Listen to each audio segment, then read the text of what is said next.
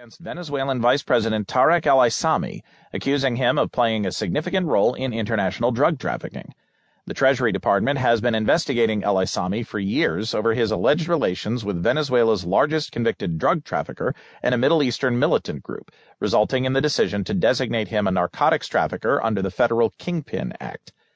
The department said he orchestrated drug shipments from a Venezuelan airbase and multiple seaports, some weighing more than 2,200 pounds per shipment. The department also sanctioned Samark Lopez Bello, a Venezuelan businessman accused of being al-Aissami's frontman. Lopez Bello helped launder money through a network of 13 companies in the U.S., Venezuela, Panama, the British Virgin Islands, and